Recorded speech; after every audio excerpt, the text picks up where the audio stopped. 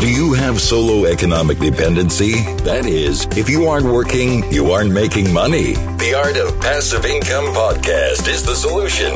Discover passive income models so you can enjoy life on your own terms. Let freedom ring. Hey, it's Mark Podolsky, the Land Geek, with your favorite niche real estate website, www.thelandgeek.com. And Scott Todd, my co-host, I'm excited for today's guest. Are you excited? I can't wait, Mark. I mean, you know, we've had other guests on. I can't wait to dig in on this one. This is going to be an interesting one. So, look, let us plug away for the first minute, okay? And we'll get the plugs out. So, if you don't know who I am, just go to landgeek.com, download the Passive Income Blueprint, subscribe, rate, and review The Art of Passive Income. And look, if you're not automating your Craigslist postings, why? Why aren't you doing that? Go to postingdomination.com/The Land Geek. And if you are interested in automating your payments as a lender with borrowers, today's podcast is sponsored by LoanGeek.io, the least expensive and most profitable solution on the market. Okay, let's get today's guest. Raj Bhaskar is a software entrepreneur, an angel investor. Let's just say it, he's a big deal. Okay, Raj. He's really big, Mark. He's already exited once. He's sold out a big software company. And you know what you do when you have millions and millions of dollars?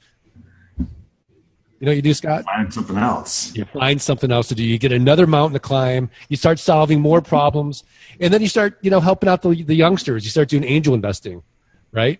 So, Raj, what the heck happened with you? Like,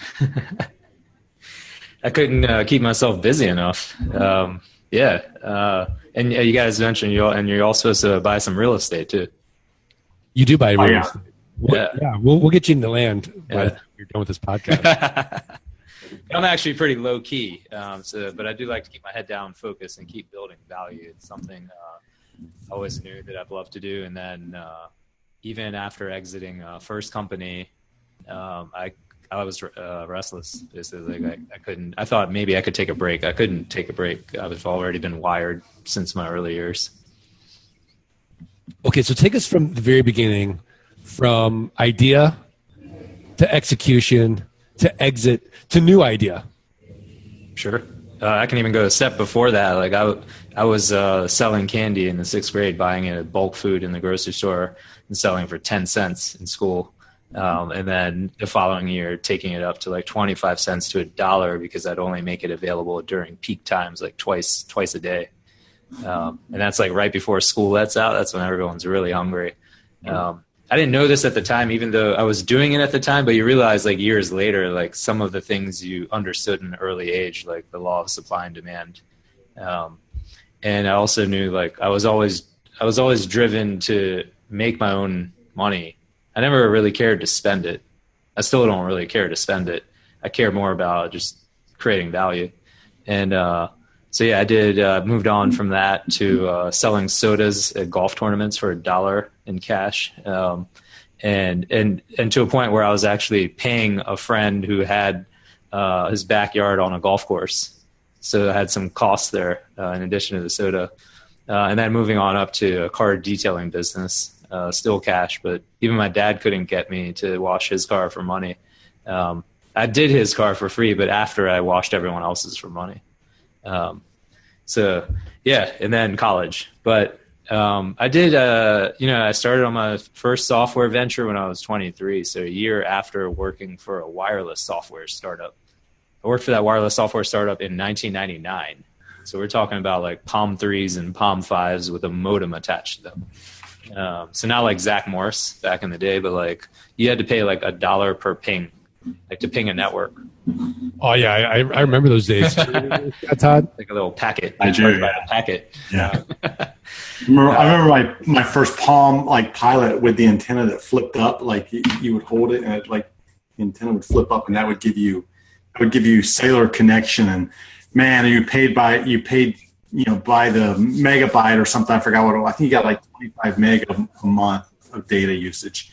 And I was like very careful, like, okay, I got to put the antenna down now. You know, it's so funny. I miss those days when like I would go to a restaurant and people would talk to each other. Instead of, like, being on their smartphones all the time and like looking at screens. You miss those days? Yeah, I mean, we went to dinner the other night, and I'm looking around the table, and like everybody in the family's got their phone, me included. Okay, and like we're at dinner. My wife's on her phone. Well, my kids are on their phone. I'm on my phone, and then my wife says, "Well, I'll just get on my phone because you guys are on yours." And I'm like, "No, stop!" But by then it was too late, so there's no getting the phone out of our hands. Yeah. So Raj, you're adding to the excitement. He did it. It's his fault. It could. I mean, could we blame the lack of attention span on you?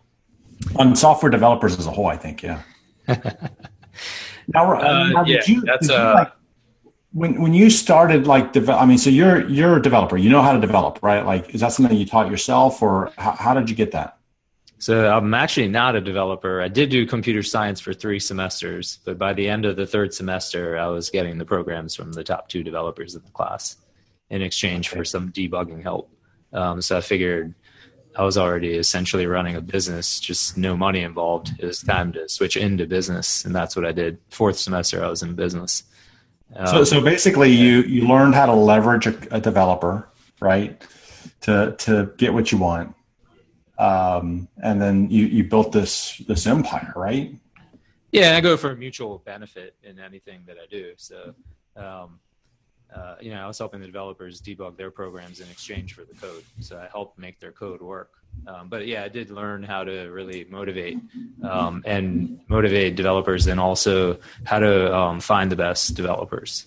And so, yeah, when I was 23, so my last software venture was a real estate management platform for affordable and subsidized housing.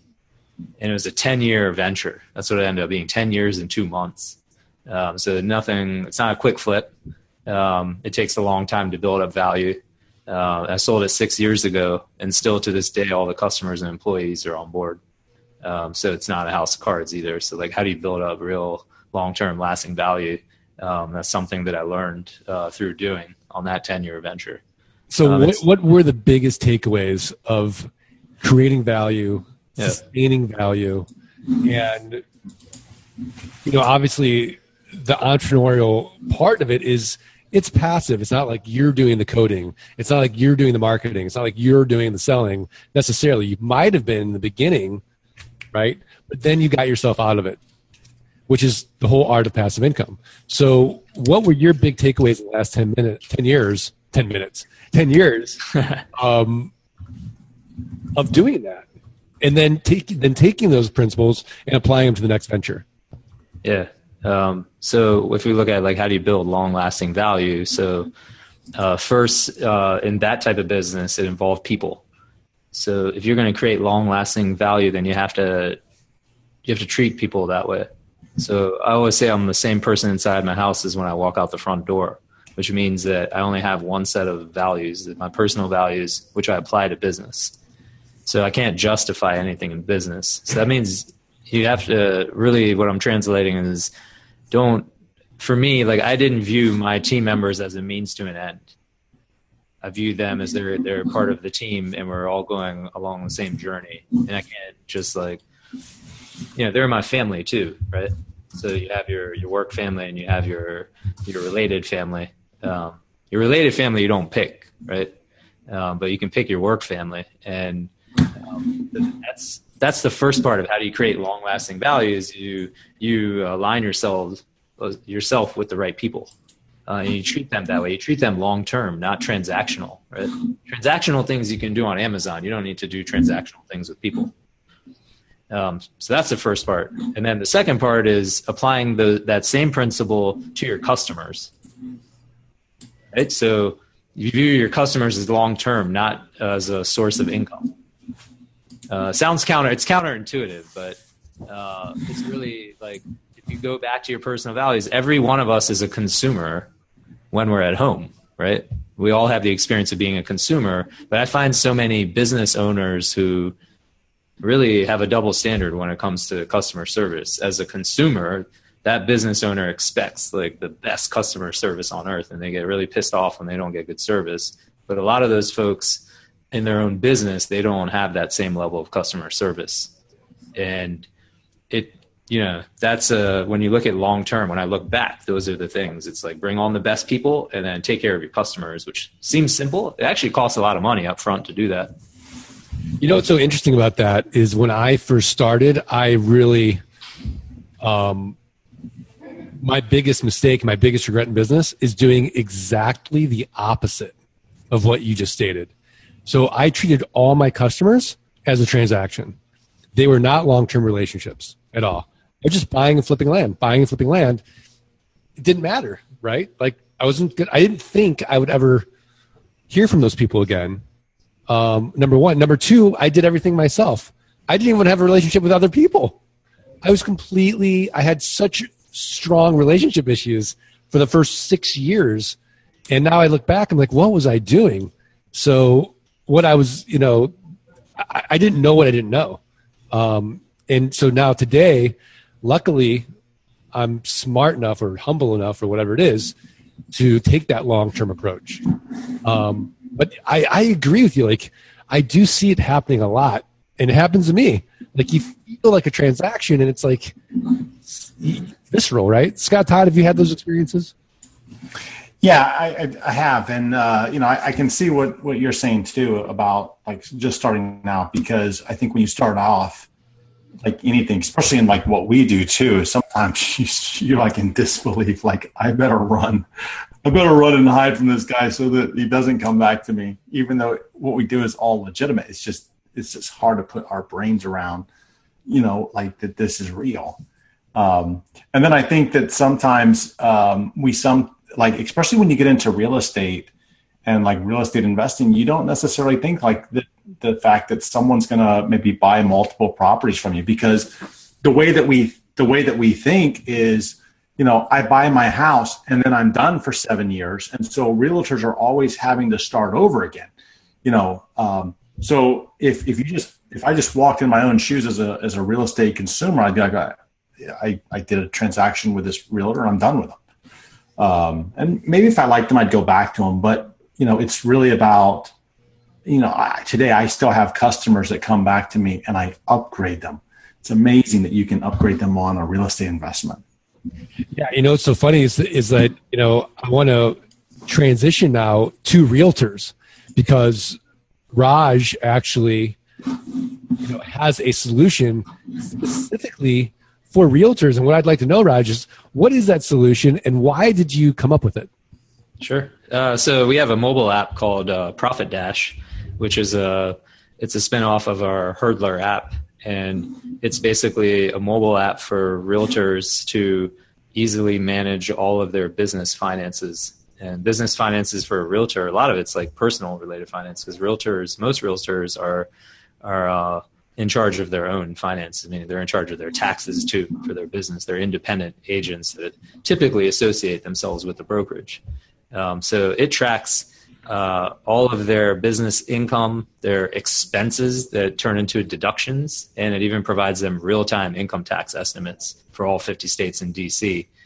So they know what they actually get to keep at the end of the day, which is what I call your true profit. Like for an independent, person, like your true profit is what you get to keep after your expenses and taxes. Like that's your take-home pay. I think that's an important number to know, not just the net profit, which most businesses track.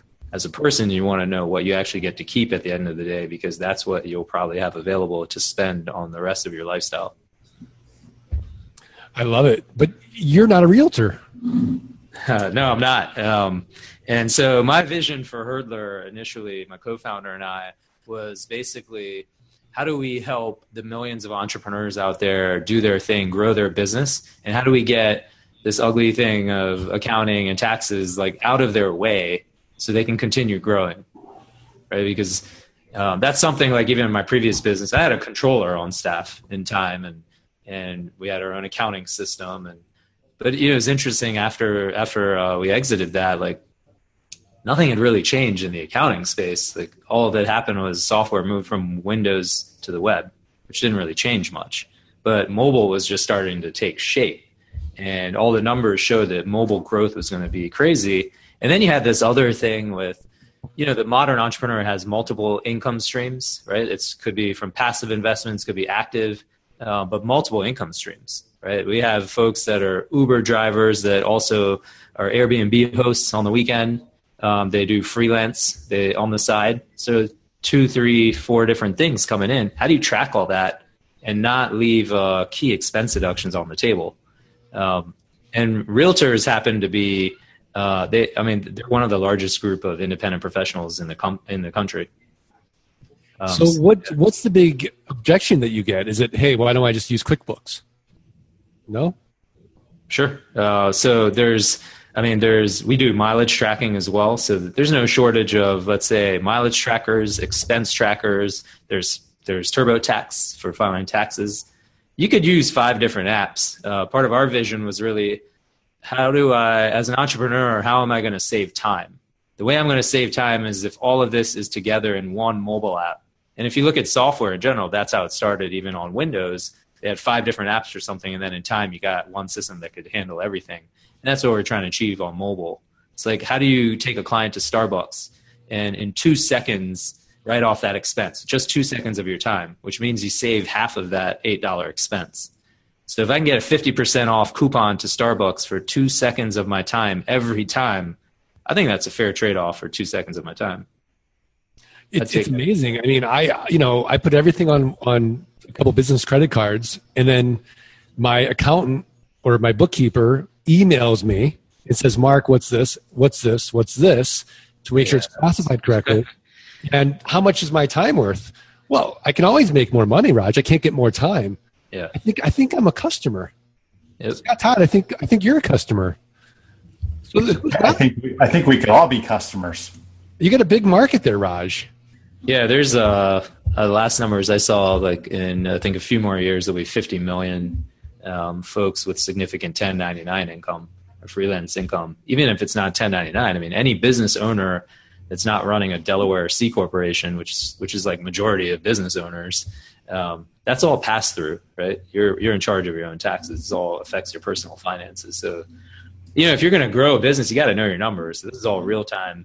Like, I can't imagine, at least for me, like I got to know everything that's going on if I'm going to grow a business. I love it. Scott Todd, you're a numbers guy. Let's poke some holes in Raj. I don't know. I don't really see any holes right now. I think that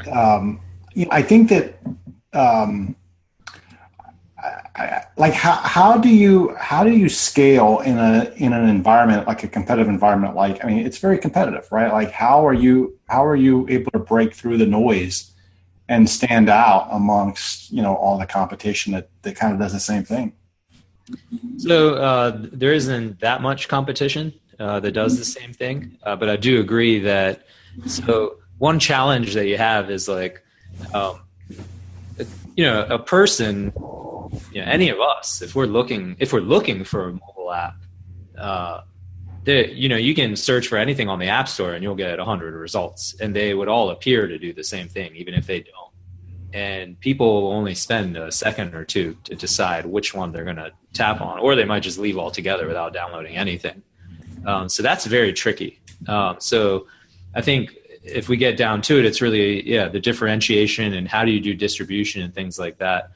For our realtor one, we have a solid value proposition that stands on its own, and that's something that, so Keller Williams, the largest real estate franchise in the world by agent count, it resonated with them, and we partnered with them and launched it recently through them.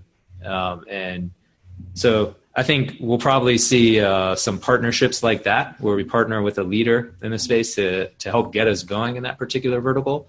But I also, and that I guess that ties back to people too, right? Because you have a large class of folks out there, especially millennials, that really they want to identify with like everything they use, like whether it's a brand or what have you. Like, it has to feel good to them, not just do what the function is, but it has to feel good to them. And I think that's a long-term play that we're going after. And I don't see too many companies doing that. I think the there's a market inflection coming or market correction, as they say. And I think we'll see a lot of companies go away. So I think those, we're trying to differentiate ourselves with a long-term focus. So I think going deep in verticals is very helpful. So we've done that in real estate in particular. So, but you're not just putting an app in the app store and letting people find it. You're being proactive, and you're going out and like connecting with like a Keller Williams, for example. You're going out there and connecting with them, right? And if I'm correct, I mean, that's even when you built your other business, you didn't just sit idle and wait for them to come. You're out there, you're hustling, right? Like you're out there finding buyers, finding customers. How do you do that? Yeah, I mean, in my other business, I cold called what I call the Housing 500, the 500 largest housing agencies in the country. I spent a whole summer and literally cold called every single one. And when I say cold call, I mean, I did a lot of calls, but I actually interviewed every single one, like literally every single one. My project was not complete until I talked with every single one, and talked meant with the key decision maker at that agency. So the larger the agency would go down, but still C-level, right? So let's say the number 500 would be the executive director, but maybe number 1 would be the chief information officer, chief technology officer. So I did that in the previous business. So kind of like I was hustling back in the 6th grade. Like I've always been a hustler. My mom was actually an Avon lady when she first moved to the country. And my dad was drying cars at a car wash, was his first job before he landed a job by one of their customers who owned a pizza parlor. He went on to be on the Inc. 500 3 years in a row, 93, 94, 95, with a software development business, a federal government contractor. So I think there's definitely something hereditary there. And then I also had my own thing because, just however I've grown up, some of it's hard to explain. But in this new one, we have like over 50,000 Uber drivers using our app to track their finances.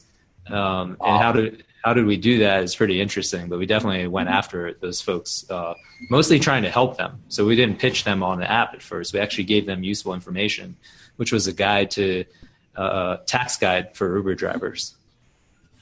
Now it sounds like that. I mean, because you said that you talked to the top 500, but you didn't really like cold call them. You interviewed them, and then it almost sounds like the same thing with Uber. Is that you're not calling somebody and saying, hey, you need to buy this app. You're engaging the customer to find out what it is that they need. And then if you have the solution, then you connect the dots, right? I mean, that's fair to say. Yeah, definitely. Value proposition has to stand on its own. And I think that a lot of people miss that, Mark. I mean, even with what we do, in land investing, when we find that buyer of the property, it's not about hard hammering them to buy. I mean, you have to ask for the order, but it's more of understanding why they want to do this, and if this is a good product for them, a good property for them. And it's about asking over and over and over again. It's like this is what you want. It's like, stop looking. This is it.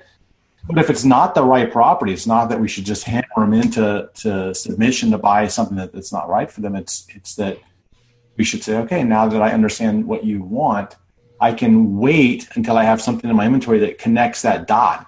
And then it's like, here's what you want. You told me this is what you want, and this is why it's it. Yeah, I agree 100%. And what I think a lot of people want to do, and I think it's a huge mistake, is they want to be the opposite of Raj, right? They want to come up with a great idea that solves a problem, or they think it solves a problem, but they don't want to talk to anybody.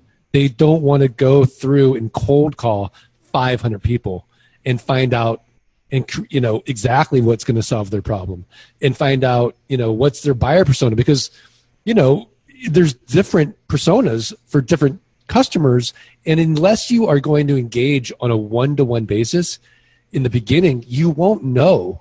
And it's the role of the CEO to be the top sales guy or gal from day one. And then once you understand it intimately, then I think you can create a sales force or a sales team and get to that next level and start leveraging that. But like what you said, Scott, like if I get on a call with a land buyer, potential land buyer, it's not a transaction. It's I'm looking at it like, okay, I'm going to treat this person as if I'm going to be working with them, their friends, their family, and I'm now their land consultant, and I'm aligning with them at the other side of the table.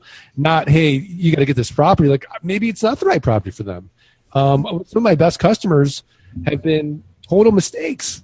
You know what I mean? My fault. I didn't ask you the right questions. I didn't understand that you wanted to build your dream home on this property that has no utilities. Here's a better property for you, right? Or, whatever it is. And like, oh my gosh, you're amazing to work with. But, you could have gone the other way and said, hey, we got a contract, right? Whatever it is. Raj, what do you think of that? I mean, do you agree with me? Do you think the CEO from day one needs to get on the phone and figure out the personas? I think the best ones do. I don't think that I certainly think there's a percentage that don't, that never have, and they don't operate like that. They're, there's this saying, working on your business versus working in your business.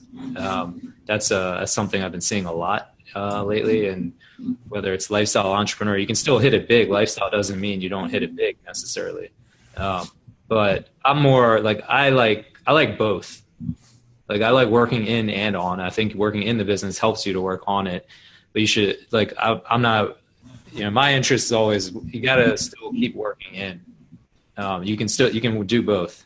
So I agree. Like, you gotta, you have to be in touch with your customers. Like, we have in-app chat in our app. Like, who has a mobile app with that? Like, there aren't very many.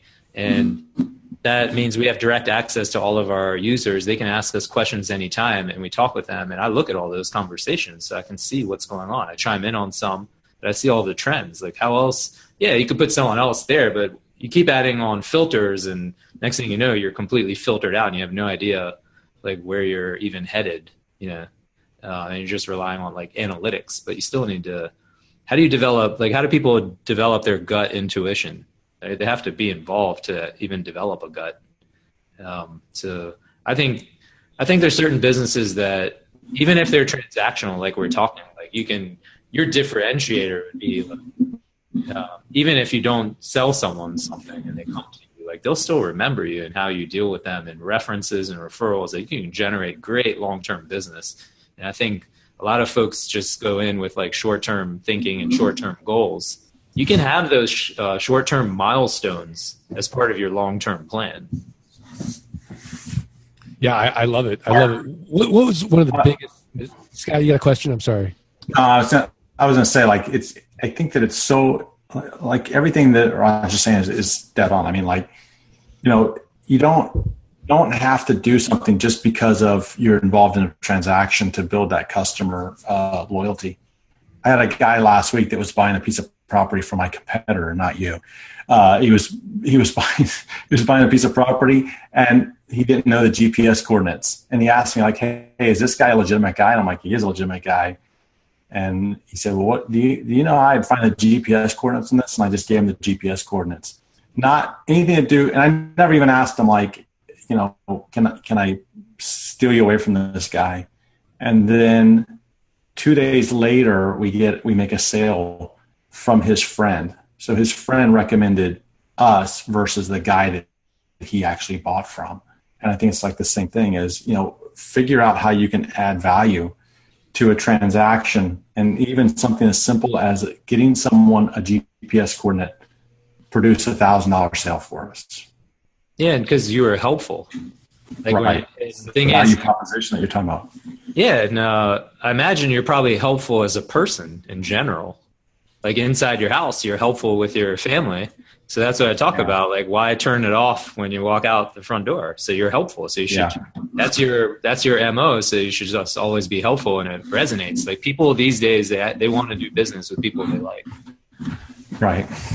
Yeah, that's one of the reasons I love that book, Give and Take by Adam Grant. Raj, have you read that? Not entirety. I've had trouble reading entire books over the last few years. I have a 6-month-old now, so it's virtually impossible. That's even worse. Yeah, you have a life sentence, you won't see an adult movie or read a book for about 10 years. No joke. All right. So I think we're at that point where we're going to ask Raj for his tip of the week, a website, a resource, a book, something actionable where the Art of Passive Income listeners can go right now, improve their businesses, improve their lives. Raj, hurdler.com. What do you got? So my tip of the week is to focus. And if you need to drill down on that, then I'd say, since we're talking about books, the last full book I read was The One Thing by Gary Keller and Jay Papasan, and that's all about focus. But they give great examples on how they focused and some models on how you can too. It's one of my favorite books, Raj. I talk about that book all the time. Awesome. Yeah, it just hits home with me. I've always focused. They take it to the next level, like no question. Fantastic. Scott Todd, what's your tip of the week? Mark, do you like accountability? I hate accountability. I argue with my wife about it all the time. My biggest thing is, hey, that's not me. No, I'm kidding. You know what's funny is after I read the 10X rule, I believe everything is my responsibility. I'm accountable for everything, even if it's not even in my control. It is in my control, or I should think it's in my control. I feel like I'm accountable for everything. And in the 12-week year, which is a great book, we talk about accountability partners, right? And we know that bots are the latest craze around town. And I know how much you love bots. So I'm going to wrap all of this up into one free, your next favorite word, bot. Ready? It's okay. Goalbot.co. Goalbot.co. It is your accountability partner, and it uses Facebook Messenger. And when you sign up, it asks you for your 3 goals. Like, what are your 3 goals this month? And you enter them 1, 2, 3, and it will follow up with you once a week to see how you're doing and keep you accountable to those goals that you put in there.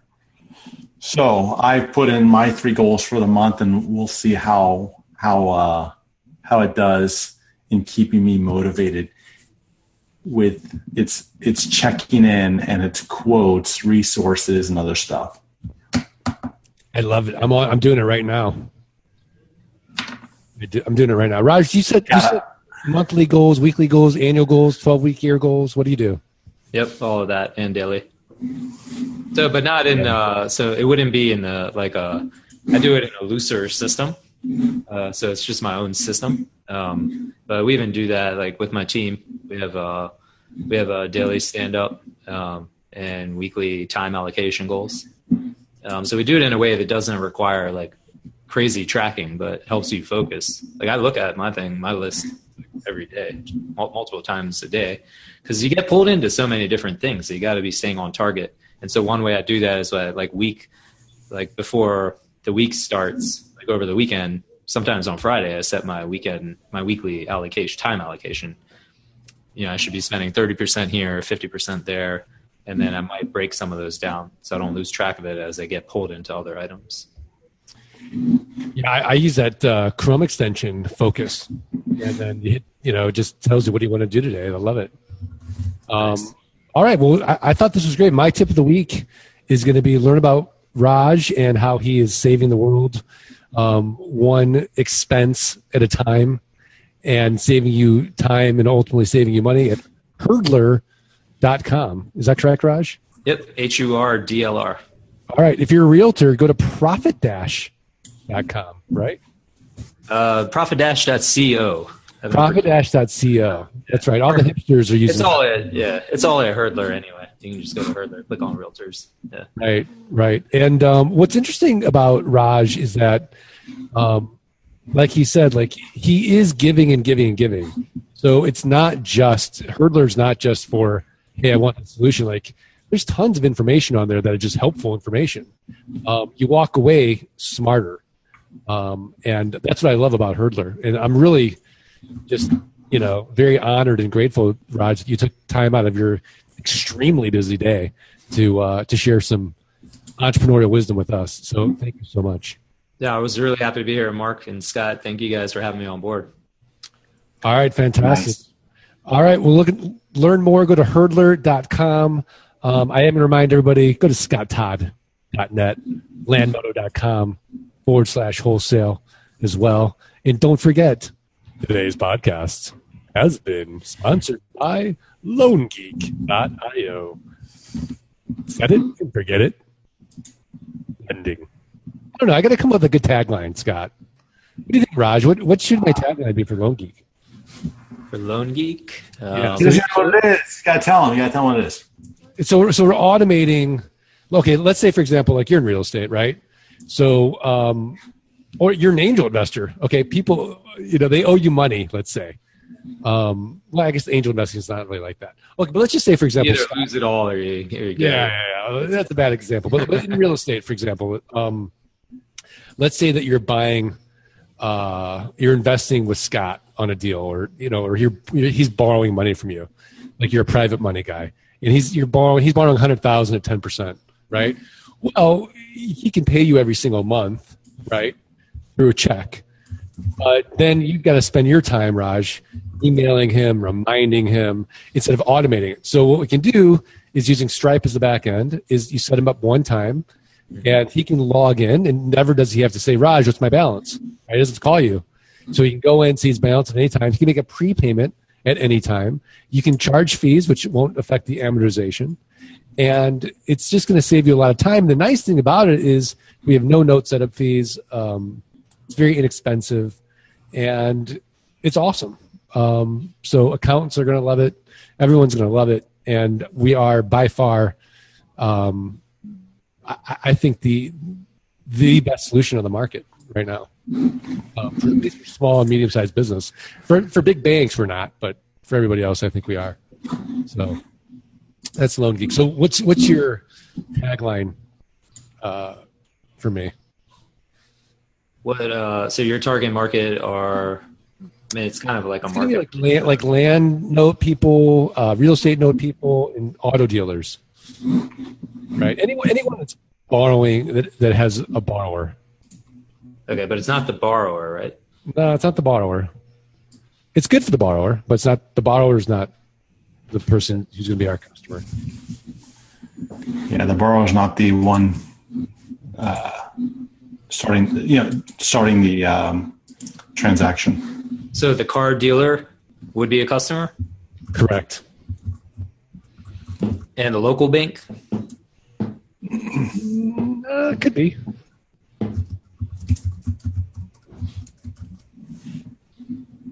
You picked Loan Geek, like geek, Yeah. to imply that it's smart. Very smart. Dare I say genius? Mm-hmm. Well, then you would have said Loan Genius. Okay. Actually, for Profit Dash, we actually considered Profit Genius, but to come out of the gates with Profit Genius would be to set the expectations so high that if you don't meet it anywhere, then you could never live up to, like, that's it. You're like done, basically. Right. I think something with smart, if you're going for, like, with smart, you could do it where it's not necessarily completely functional versus automated if you want to go the functional route. Got it. Like functional would be smart lending automated. Yeah. No, not both either. I would only do one. Yeah. Smart lending. The smart way to track who owes you money. That's simple. Simple. I like it. It's a little wordy, Scott. Yeah, or seamless loan tracking. That's functional. All right. Well, look, we got some ideas. All right. Well, I want to thank all the listeners. The only way we're going to get the types of guests. Like that was live. right. Is to, I know, we're very informal, is to subscribe, rate, and review the podcast. And look, you're just a fly on the wall of a brainstorming session with Raj Bhaskar. So hurdler.com. Raj, thanks again. Scott Todd, thanks again. And we'll see everybody next time. Thanks for listening to the Art of Passive Income podcast. Start your journey at www.thelandgeek.com and www.scotttodd.net. Rate and review the podcast and email support@thelandgeek.com. Your screenshot for a free passive income launch kit.